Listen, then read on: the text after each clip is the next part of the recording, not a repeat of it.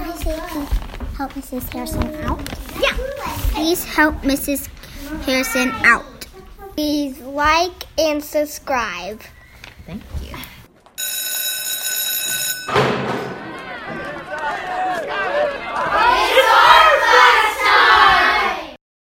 In this podcast, I will cover Printmaking 101 for ages 11 and up.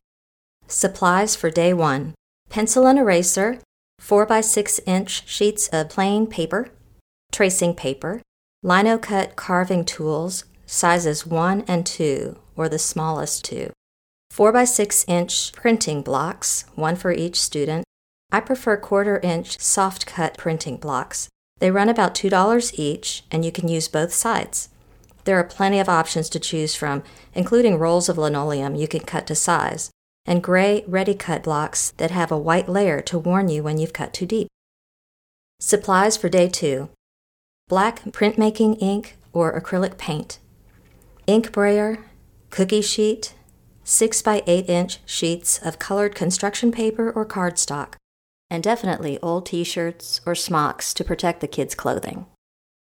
I use printmaking as a transition from the art element of line to the art element space. Printmaking begins with a simple line drawing of an object.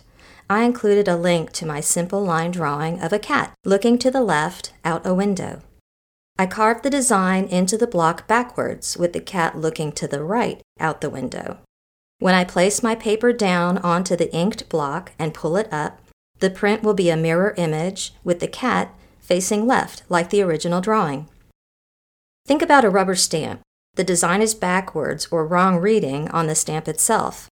It gets pressed into the ink pad and then stamped onto paper. The print the stamp makes on the paper is correct or right reading.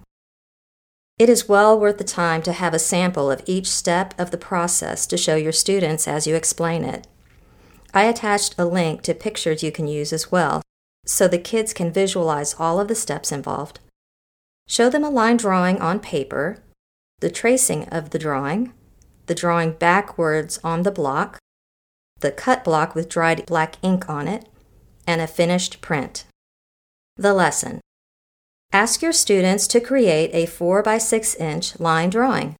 Tell them to keep it simple. The more detail, the more cutting is involved.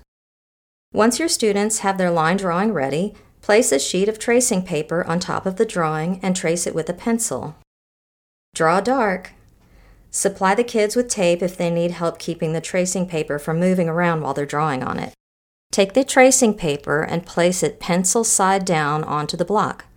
Rub the tracing paper well, or draw over the design so the graphite from the pencil tracing transfers onto the block. When you remove the tracing paper, you should have a light drawing of your design backwards. Darken the lines with pencil. The next step is deciding what in your design will print, the line drawing of the object or everything around the object. The everything around the object is called negative space. We go deeper into positive and negative space in another podcast called Space and Optical Illusions. For now, we'll stick to printmaking. I chose to cut out the lines of the window and the body of the cat on my sample. The ink rolled onto what was left uncut on the block. If I had cut out the background, I would have a print with black lines of the window and a black cat. The cutting tutorial. Before handing out cutting tools, I give every student a personal cutting tutorial. My son went through Boy Scouts where they had a similar lesson on how to use a knife safely. One rule I have in my classroom is no bleeding allowed, but have some Band-Aids on hand just in case. The blade of the cutting tools for printmaking are in the shape of a V, and there are 3 basic sizes. Number 1 is the smallest V for cutting fine lines. Number 2 is a larger V for medium lines, and number 3 is a very wide V for removing large areas. I find number 3, the largest blade, difficult to use. The number 2 medium blade works great for thicker lines and removing large areas of the printing block. First, I point out to the student the smooth curved bottom of the metal end of the cutting tool. I glide the curved part along a pencil line on the block. Then I dip the sharp V edge slightly down into the block and cut a line, keeping my angle steady. then come back up to the smooth bottom again. I show them I do not dig my tool straight down into the block. There is no easy way for my blade to come back up and out. The cuts or grooves don't have to be deep for the ink brayer to pass over them. Then I pretend to begin carving, aiming my cutting tool toward the hand that is holding the block.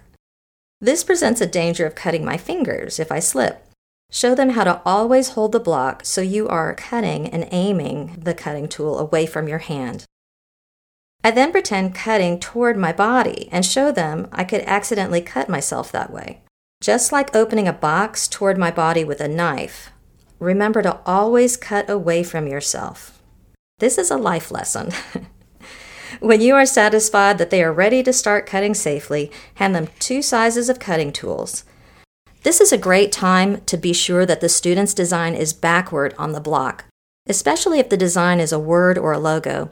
I hate not catching the student before they've put a lot of time and work into cutting, only to see that the right reading design is on the block.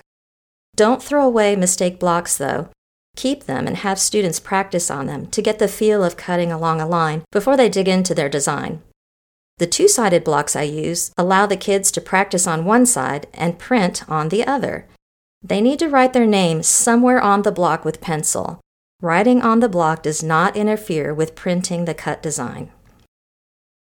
Tell your students that when it is time to clean up, they are responsible for throwing away all of those little scraps they removed from the rubber printing block. I call them boogers, and they get everywhere. Hold your students responsible for their own messes and check their tables, chairs, and floor around them before you dismiss them. Day 2. Some students may still be cutting their design on the second day, while others are ready to print. Prepare an area covered in plastic or newspaper to set up the inking station. Printmaking gets very messy. The printing ink is water-soluble, though, so you can rinse it with soap and water. However, it does not come out of clothing, so have some old t-shirts or smocks ready. Place a cookie sheet with a brayer for each student you want working at one time. Have the ink and a spoon ready. Wet wipes and paper towels come in handy. Set a stack of 6 by 8 inch colored construction paper or colored cardstock off to the side so they stay clean. I also offer old dictionaries, books, music sheets, and newspaper to print on. Secondhand stores and garage sales usually have a lot of old or damaged books that you can tear pages out of. It can add a lot of interest to a printed design. When the kids are ready to print, have them come to the printmaking station 1 or 2 at a time. When another student says they're ready, have them write their name on the board and go back to their seat with something else to work on instead of a bunch of students crowding and standing in line behind you. While they're waiting, have them choose a few sheets of colored paper to bring along with them when it's their turn. Ask a student or 2 to help with the drawing rack. Kids who have finished printing will have their hands full with wet prints and an ink-covered block, so it's great to have help placing everything on a rack and lowering the next rack when one gets full. Call your first student up to the printing station, and at this point, have them put on an old t-shirt or smock to protect their clothing from the mess that the printing ink makes. Place a spoonful of ink or paint onto the cookie sheet. Show the kids how to roll the brayer forward and backward, side to side in the ink until you have a nice, even coating of ink on the roller. No lumps or dry spots. Hand them the brayer so they can give it a try. The ink will make a crackling sound when it's smooth and ready. Next, have them roll the ink-loaded brayer over their block, forward and back, side to side. The block should have a nice coat of black ink with the grooves nice and clean. If ink gets into the grooves, either the brayer had too much ink on it or the grooves need to be cut a little deeper. Have the student wash their block off with soap and water and go back to their seat to continue cutting. If the block is ready, set the brayer down into the ink on the cookie sheet. Now it's time to place a 6 by 8 inch colored piece of paper on top of the inked block. Try to center it the best you can. With your fingers, press down all over the paper. Don't let the paper slide around or the print will be blurred. Pull a corner of the paper up, like pulling the backing off of a sticker. The first print is always practice. Evaluate the first print. Is there an area that didn't get enough ink? Did any ink get into the lines that weren't supposed to print? make adjustments, and start on the next print. Sometimes I ask a student to help the next person so I can have more kids printing at one time. When the kids have printed their little hearts out, have them set the prints and the printing block on the drying rack. Day 3. Pass out the dry prints and plates and supply large pieces of black construction paper for mounting their prints on. A heavy coating of stick glue should do the job. 2 prints side by side, a row of 3, or a square of 4 would make Andy Warhol very proud. Finally, this is a great time to explain what those numbers are for that you see at the bottom of art prints. In the bottom left corner of the first print they made, have them write the number 1, a 2 on the second print they made, and so on.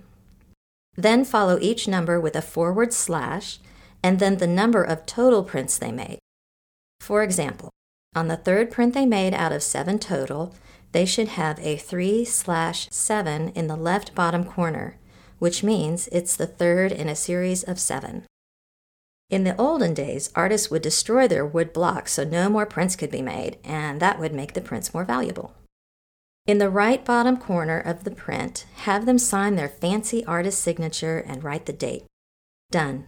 An official artist's print. Here are some printmaking extras.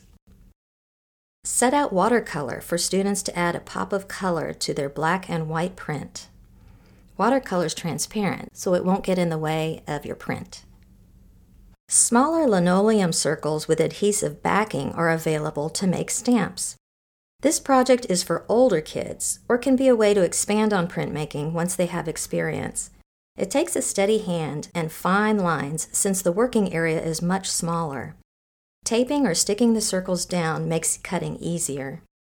Cutting squares or rectangles from an adhesive linoleum sheet is an option for making stamps as well. I usually have small scrap pieces of wood to stick the circle onto to make it into an actual stamp. Other things would work like empty thread spools, foam core scraps, or bottle lids. Be creative and use something you already have lying around. Another way to make stamps without purchasing linoleum circles or sheets is using adhesive foam sheets or shapes. If you have students old enough to use an X-Acto knife, they can cut designs out of the foam sheet and stick them to a small block of wood to make a stamp. Cutting shapes and letters with scissors works too. If cutting letters, use a non-adhesive sheet of foam since the letters must be glued to the block backwards for a right-reading print. Please subscribe for Mrs. Harrison.